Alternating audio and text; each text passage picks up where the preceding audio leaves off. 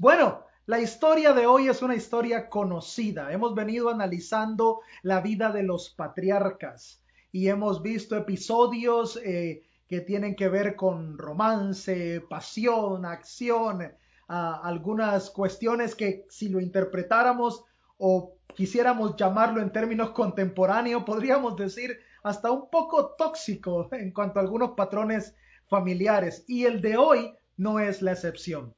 El sermón de hoy lo he titulado Yo no quiero tu túnica de colores.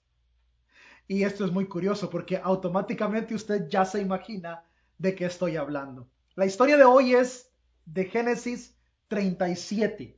No voy a leerla porque es extensa y saltamos de un verso a otro, pero sí voy a parafrasear de manera que usted comprenda un poquito las conexiones que quiero hacer con este texto, pero igual le animo para que después lea el relato completo. Yo sé que lo conoce, pero nunca está de más refrescar un poco para ver detallitos y decir, ok, aquí es donde estábamos viendo y esto es lo que estábamos analizando. Así que Génesis 37 es una buena lectura para hoy por la tarde y yo voy a parafrasear la historia que, como le dije antes, usted ya se imagina, es la historia de José.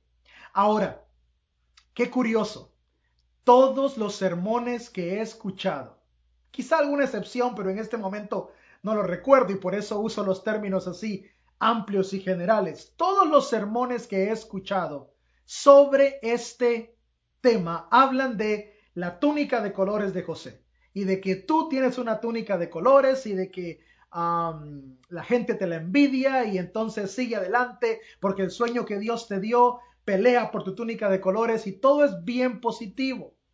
Sin embargo, como le dije antes, yo no quiero esa túnica de colores. Y es quizá el primer sermón que vas a escuchar en tu vida donde el personaje de José no es tan positivo como creías. Y perdóname si con esto te voy a romper el corazón, pero esta historia que está aquí, aparte de tener una mezcla de composiciones y elementos bien curiosos, no exalta tanto a José, lo expone. No solo a él, a toda su familia. Pero el personaje central como tal no es el soñador visionario atacado por los envidiosos, aunque sí hay envidia, como lo veremos ahora, pero es más una exposición de su carácter. Y esa exposición no es tan positiva. Yo no quiero tu túnica de colores. La historia comienza con José en el capítulo 37 con sus famosos sueños. Estaban en casa y este relato presenta a Jacob. Y desde que comienza el relato te dice que algo como que no encaja porque ya tiene un favorito. Y por supuesto, todas estas semanas hemos estado viendo el problema de tener hijos favoritos. Muchos padres no se dan cuenta, pero al tener hijos favoritos, siembran discordia y siembran riña y conflicto con toda la familia. Mostrar favoritismo a un hijo siembra problemas relacionales entre los hijos, cosas no saludables. Y lo hemos estado estudiando todo este tiempo. Vemos que ese favoritismo es la ruina de la familia. Es una buena aplicación para comenzar. Y bueno, este caso de José no es la excepción.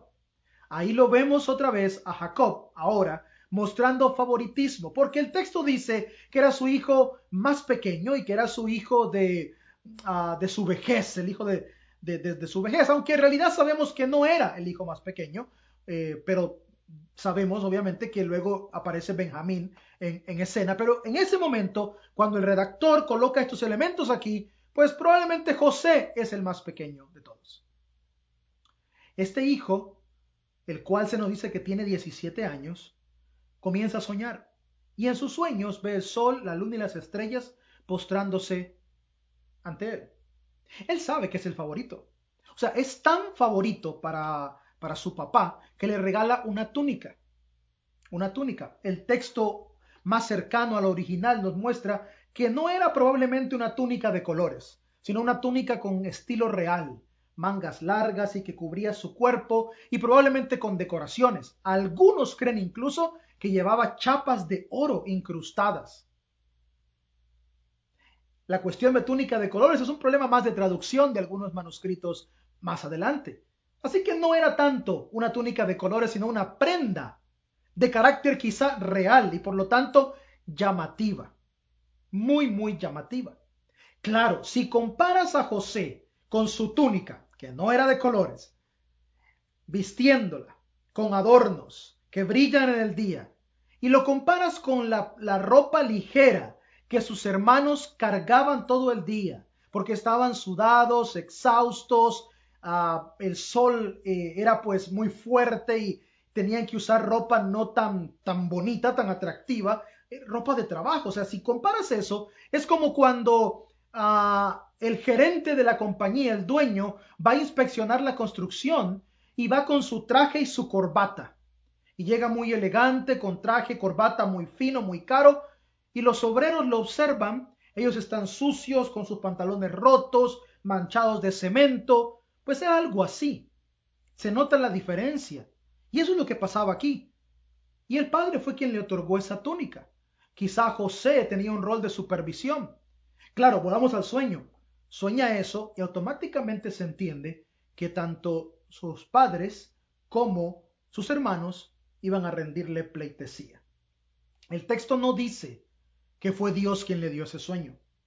El texto no menciona que Dios se le apareció en un sueño y le dijo, esto va a ocurrir. Asumimos que eso es lo que ocurre.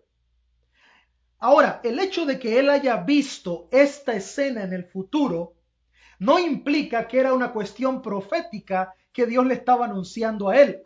Todos se van a rendir ante ti. No, le está mostrando el Señor quizá en un sueño una escena futura, pero no para que haga alarde de ella. Sin embargo, ya José sabe que es el favorito de su padre y por lo tanto ya no solo se pasea en medio del arduo calor y el sol y los hermanos que están trabajando, ya no solo se pasea tambaleante, ¿no? Porque a lo mejor era incómodo, ¿no? Y también como pavo real, diríamos, con su túnica, sino que también ahora les dice, yo, el de la túnica, tuve un sueño y en ese sueño todos ustedes me adoraban. Ese hermano cae mal. Díganme ustedes si una persona así cae mal. No esperemos una reacción positiva de parte de los demás. Es incómodo, es molesto. Ahora, agreguémosle un elemento más. El texto dice que lo que los hermanos hacían, hablaban y las actividades que mantenían eran reportadas a su padre a través de José. Algunas versiones suavizan esto y lo ponen como que José era pues un comunicador de lo que hacían, pero vamos a ser sinceros y la raíz del texto nos indica que José es este hermano chismoso. O sea, te estoy botando la imagen de José por completo. José es este hermano chismoso, el que le pasaba poniendo queja a los papás de todo lo que el otro hermano hacía. Es el hermano chismoso que dice, mami, mi hermano no lavó los trastes y yo no los voy a lavar, él tiene que lavarlos. Y aparte que no estaba haciendo nada. Mi hermano solo está viendo tele, mi hermano pasa jugando videojuegos. Ese es hermano que pone quejas por todo, ¿para qué? Para meter en problemas a su otro hermano, su otra hermana. Ese era José, es el hermano que nadie quería por subido, decimos en mi país, por chismoso, por fanfarrón, porque estaba sembrando conflicto. Este es el José que está aquí, que tal vez muchos no habíamos visto. Y la respuesta es natural. Un día su padre le dice a José, quiero que vayas y cumplas con cierto encargo a donde tus hermanos están trabajando. Es muy probable que la distancia desde donde José estaba con su padre hacia el lugar donde sus hermanos trabajaban le tomara aproximadamente unos 5 o 6 días de viaje. No era de que salió al campo y los encontró. No, 5 o 6 días más o menos le tomaría de la región A la región B. ¿Quién sabe lo que iría haciendo por todo el camino por 4 o 5 días? Cuando llega donde sus hermanos, que lo reconocen, lo identifican, quizás no era difícil porque ¿quién iba a andar con una túnica como esa, una túnica real en tiempo de trabajo? O sea, era fácil ubicarlo. Y lo ven y construyen un plan para matarlo. Están hartos, están cansados de José. Ya no aguantan su soberbia, su altanería, al fanfarrón, al chismoso, al tóxico, al dañino. No aguantan. Están a 5 días de camino. Cualquier cosa puede pasarle a José. No es como ahora que, lo encontramos un cuerpo tirado y demás. No, nadie se iba a dar cuenta. Ellos podrían en algún momento fingir nunca llegó o, como el plan decía, bueno, mostrar que había sido devorado por algún animal. Y quieren matarlo. ¿Qué creen? Cuando él llega, ocurre todo el plan. Al final Rubén se levanta y más adelante Judá también muestra cierta compasión y no lo matan, sino que lo lanzan a un pozo. Vienen unos comerciantes, lo venden como esclavo y este esclavo se va a Egipto. Y ahí está. Vuelven a casa con una mentira, porque toda la familia estaba basada en mentiras. Mentiras de José a su padre respecto a sus hermanos, porque el chisme es mentira. Y ahora ellos también van con una mentira. ¿Y qué es lo que van a mostrar? La famosa túnica de la discordia. Nada encontramos sino su túnica manchada de sangre. Y ya usted conoce el resto de la historia.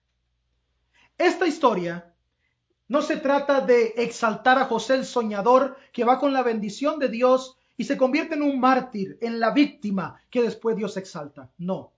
Esta historia es un reflejo del deseo de Dios sobre cuán importante es la formación de nuestro carácter si queremos ser usados por Dios. Aunque el texto no indica que Dios le dio el sueño para levantarlo, pues obviamente fue una visión. Fue una visión, por supuesto. Una visión que él no pudo manejar. El relato dice que tenía 17 años, aunque algunos académicos piensan que era mayor que eso, pero que el autor coloca 17 años para resaltar que a pesar de que era quizá adulto, tenía la inmadurez de un adolescente. Pero no solo eso. También el relato indica que José tuviera cierto don de sabiduría, pues dice que era el hijo de la vejez. Y muchos en la tradición rabínica interpretan que el hijo de la vejez puede también traducirse o interpretarse como el hijo de la sabiduría. Por lo tanto, es probable que él, por su sabiduría y por la forma en que interactuaba o por la forma en que su padre se veía reflejado en él, se convirtiera en el consentido. En fin, igual tenía sus rasgos de sabio, pero su inmadurez saltaba. ¿Por qué? Porque su carácter no estaba formado. Puedes tener una visión de Dios en tu vida, pero si tu carácter no está formado, no sabrás cómo manejar esa visión. Y por lo tanto, considerarás que estás por encima de los demás y tendrás desviaciones emocionales. Porque no comprendes que cuando Dios muestra algo para tu vida, no es para inflar tu ego, sino para procesar tu carácter, para que llegues a esa meta. Ahora tengo 3 puntos que quiero mencionarte en la lección de hoy. El primero, esta historia expone las consecuencias de un corazón lastimado. Primero, ve lo que hay en el corazón de José. En el corazón de José hay orgullo, hay vanagloria, se cree privilegiado, entre comillas, bendecido. Cree que posee una posición por encima de todos porque goza del favor de su padre, porque Dios le mostró algo en un sueño y porque externamente tiene mucho. ¿Por qué? Porque José asocia lo externo con la bendición. Piensa que tener algo que los demás no tienen es bendición y eso lo llena de orgullo. Y por lo tanto, al llenarlo de orgullo, reduce su empatía. ¿Me va siguiendo? No pienses que por poseer algo que otro no tiene, eres más bendecido. Porque lo que estás haciendo no es mostrar agradecimiento, sino estimulando tu ego, que al final se infla y te convierte en una persona orgullosa y con una imagen distorsionada de Dios. Y cuando alguien tiene una imagen distorsionada de Dios y está cargado de orgullo, lastima a los que están a su alrededor. Lastima a los que no tienen lo que él o ella tienen. Hiere con sus acciones y hiere con sus palabras. Un corazón orgulloso lastima. Pero no solo eso, también se expone el problema con sus hermanos, porque aunque ellos están siendo víctimas, primero, víctimas genuinas, primero, del favoritismo de su padre, por favor, ¿por qué él y nosotros no? Mira lo que le compraste, mira lo que le regalaste, mira cómo lo tratas. Todo es con mi hermano, todo es con nuestros, con ellos y con él y con nosotros nada. Y desarrollan en su corazón otro problema: rencor, resentimiento y envidia. Rencor, resentimiento y envidia tienen el mismo efecto que el orgullo. Por lo tanto, José y sus hermanos todos están enfermos del corazón. ¿Y qué pasa con un corazón enfermo? Lo mismo que te repetí antes. Daña, lastima. Un corazón que no está alineado con el Espíritu de Dios y está enfermo, dominado por los defectos de nuestro carácter, no puede sembrar vida, sino que siembra muerte. José sembró muerte en sus hermanos a través del orgullo, a través del desprecio, a través de su soberbia. Y por lo tanto, ¿qué cosechó? Cosechó muerte, pero también esa muerte que cosecha es producto del corazón contaminado de sus hermanos. ¿Qué pasa con esta historia? Expone nuestros corazones también. Porque nosotros muchas veces, hermanos, hermanas, amigos, amigas, estamos llenos de soberbia, ¿sí o no? De orgullo, de vanagloria. Creemos que merecemos lo que tenemos, que somos buenos. Oh, cuán bendecido soy aquí, nadando en mi piscina, un ejemplo, ¿no? En tiempo de pandemia. Qué pobre el que no lo puede hacer. No me malinterpretes, espero que me estés siguiendo y entendiendo. Y nos inflamos, nos inflamos. A mí Dios me bendice mucho, mucho, mucho, mucho. Mis parientes se han sanado porque tengo mucha fe. Y los del otro que no se sanaron y murieron, entonces no tienen tanta fe como tú. Esas palabras no denotan agradecimiento, sino orgullo. Pero también en nuestro corazón a veces hay envidia. Porque vemos que otros tienen lo que no tengo. En cuanto a carisma, carácter, personalidad, bienes, trabajo, lo que sea. Y como no lo tienes, sientes envidia. Y dices que no sientes, pero tus acciones y tus palabras reflejan que tu corazón está lleno de envidia, de resentimiento, de rencor. Y lo que tienes que hacer para sacarlo entonces es sembrar muerte.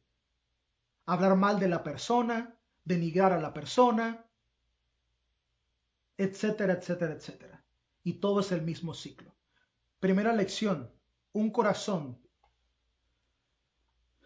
cargado de emociones negativas siembra muerte. ¿De qué estás sembrando? Permite que el Señor te empuje a la transformación.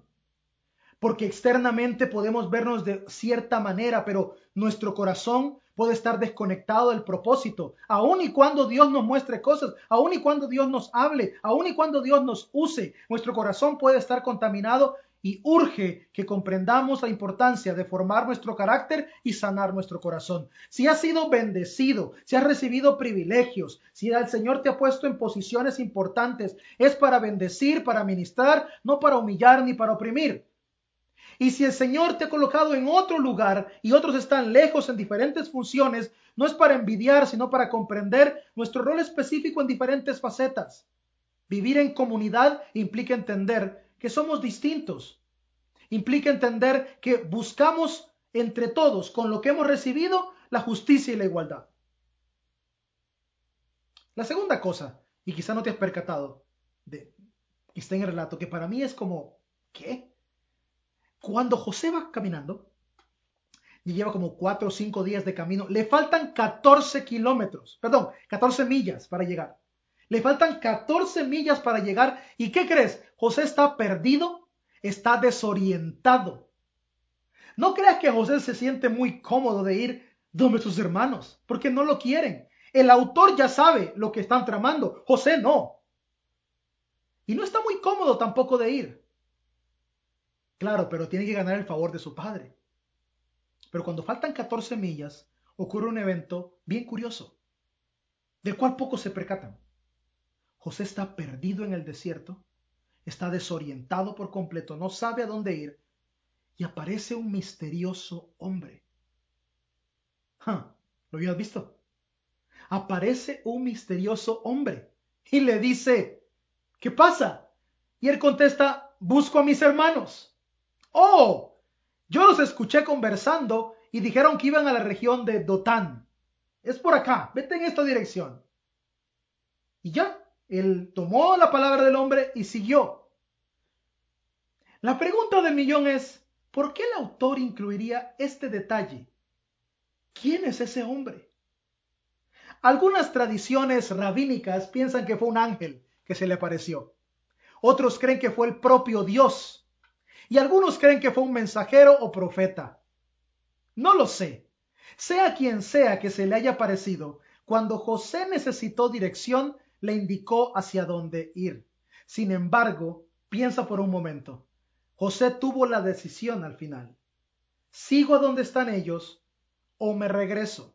¿Sigo el consejo de este desconocido o me estará mintiendo?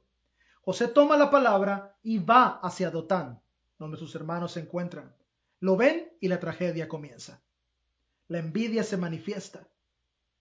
La envidia comienza a expresarse hasta que deciden lanzarlo al pozo para hacerlo pasar por muerto. Pero ¿quién es este hombre? Especular sería decir es Dios o es un ángel o es un profeta. Pero en cierta forma creo que sí era Dios. Manifestado de la forma que haya sido, en pleno camino, en plena confusión, le indicó hacia dónde ir. Pero no le indica hacia dónde ir para evitarle el problema. Le indica hacia dónde ir para que su carácter sea formado.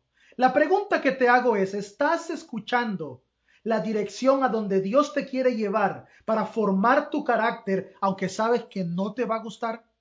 Porque a veces Dios nos empuja, nos confronta, nos pone personas que nos van a decir, hey, necesitas cambiar, reflexiona, cambia de rumbo, abandona esto, toma este camino, y rechazamos porque sabemos que nos va a hacer sentir incómodos. Pero si no nos hace sentir incómodos, tampoco va a formarnos. Vivimos un cristianismo muy cómodo, el cristianismo de atraer la bendición. Quiero ser bendecido, pero no quiero ser formado. No quiero que mi personalidad, mi carácter, mi temperamento, mis emociones, aún mi espíritu sean formados. Pero el Señor apunta en esa dirección. El Señor apunta a que seamos formados. ¿Y cómo eres formado? ¿Cómo eres formado? Cae al pozo. Ahí lo lanzan y allí comienza su formación. En la vida, todos necesitamos caer al pozo. El pozo donde está todo oscuro, donde está todo solo, donde no sabemos qué va a ocurrir, pero también donde abandono todo lo que no pertenece a mí. La formación espiritual comienza cuando te desprendes de todo y a veces tienes la opción de reflexionar y darte cuenta que debes desprenderte, pero a veces necesitas un empujón al pozo para que te des cuenta de aquello que no te beneficia, de aquello que te ha convertido en lo que Dios no quiere que seas. Y ahí en el pozo es cuando José comienza a entender. Ahí en el pozo es cuando comienza a procesar, a analizar y se da cuenta el rumbo que estaba llevando. Esta historia no se trata de la super túnica de colores que todos te envidian y todos quieren pelear por ella. Se trata de tirarte al pozo para formar tu carácter. Quiero cerrar con estas palabras. Lo primero que te dije, procesa tus emociones. Lo segundo, escucha la dirección a donde Dios te quiere llevar, porque te va a formar, aunque no te guste. Y tercero, no te preocupes si caes al pozo, es el comienzo de tu formación. Pero quiero añadir, y cierro con esto, un cuarto punto. En la vida necesitamos más Rubénes y más Judá. Amigos que se levanten a pelear por nosotros. Familia que se levante a pelear por nosotros. En un mundo lleno de envidia, como estos hermanos, hubo dos que dijeron, no lo pueden matar, no lo maten. Y quizás no hicieron todo lo que podían hacer, pero evitaron su muerte. Hicieron algo para evitar su muerte. Este mundo sería un mejor mundo si tenemos más gente como Rubén y más gente como Judá, que se levanten a defender a sus amigos, a ser leales, a ser honestos, entregados. Necesitamos, mis hermanos, más unidad, más amor y menos traición. Eso es lo que siembra la sociedad, que la iglesia empiece a sembrar algo totalmente diferente. Así que como comencé, te digo al principio, bueno, te digo ahora al final, o sea, como comencé al principio, yo no quiero la túnica de colores. Pero vamos todos en un proceso de formación, porque la visión que Dios me da no es el sueño que me va a inflar, sino el proceso que me va a transformar. Mi hermano Jim va a hacer una oración para cerrar. Que Dios me los bendiga muchísimo.